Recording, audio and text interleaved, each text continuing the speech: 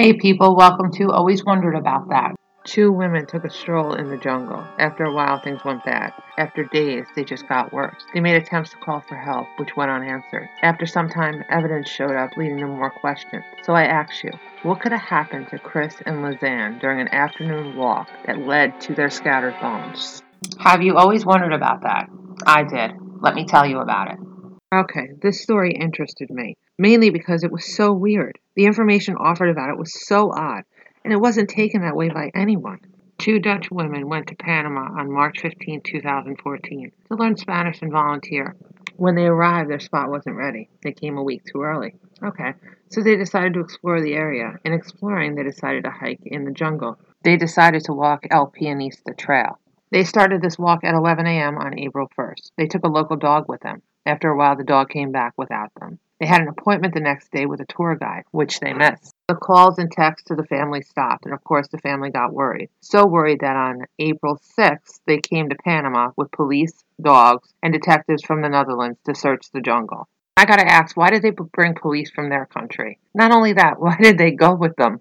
Search lasted 10 days and nothing. They offered a $30,000 reward for information and nothing. Now, 2.5 months later, now we're up to June 14th, a backpack just magically shows up. Where was the backpack while the people were searching? It was like someone just dropped it off one day. The bag's condition didn't match with the area it was found in. But, in their defense, the bag was found in an area where they weren't hiking. I say, so what?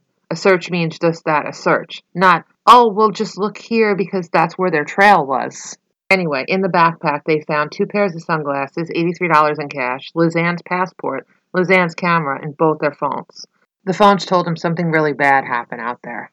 In 4 days, they made 77 attempts to call 911 and 112, the international 911.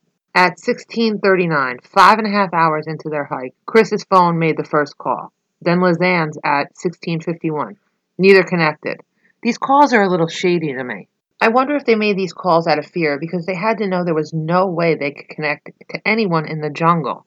On April 4th, Lizanne's phone died at 0500. They did make a connection at some point, but it dropped. Between April 5th and April 11th, Chris's phone went on and off. When it was turned on, the PIN was entered incorrectly, every single time.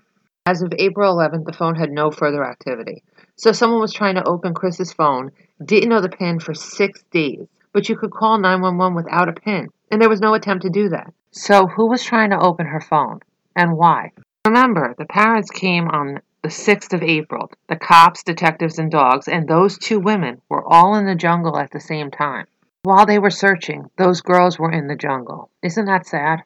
The camera. That was another weird thing. They found 90 flash photos between 0100 and 0400 on April 8th. Just random flash photos of nothing. The darkness. They think the photos were a guide for their way or to scare animals away. But some say it wasn't the girls at all. They were dead and someone else took those photos. Okay, why? For what? One photo did appear to be the back of Chris's head with blood. When the camera was examined, there was a photo deleted. Not camera deleted, it was taken to a computer and permanently deleted. Again, even weirder. Chris's shorts were found on the river, neatly folded.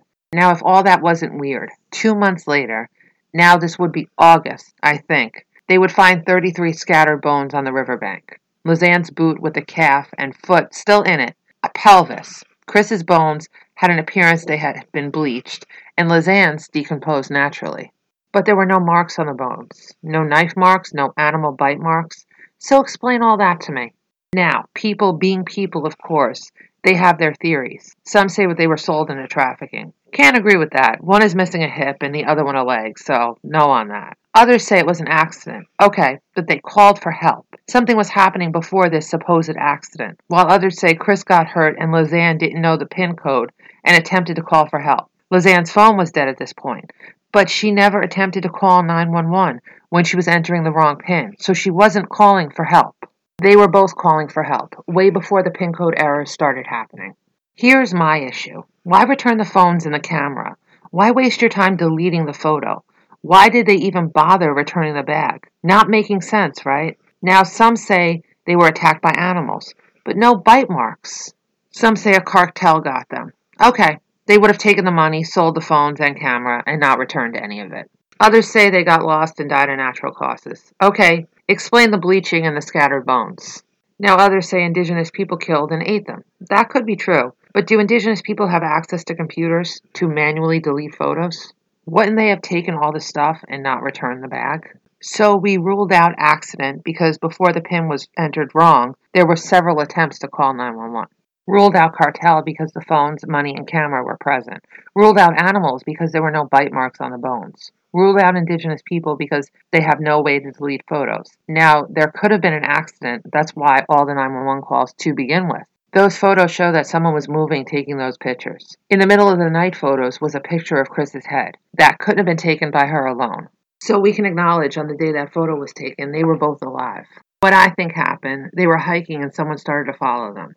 They were attempting to get away, and in doing so, they got lost. The calls for help, I'm not sure why they were doing that. The backpack, the bones, the photos, I have no idea. The photos may have been to light the way, may have been to scare off animals. Although we don't know what was in their heads at the time. The photos could have meant something to them. There could have been clues in those photos. We can't think like they did. We can't see what they saw.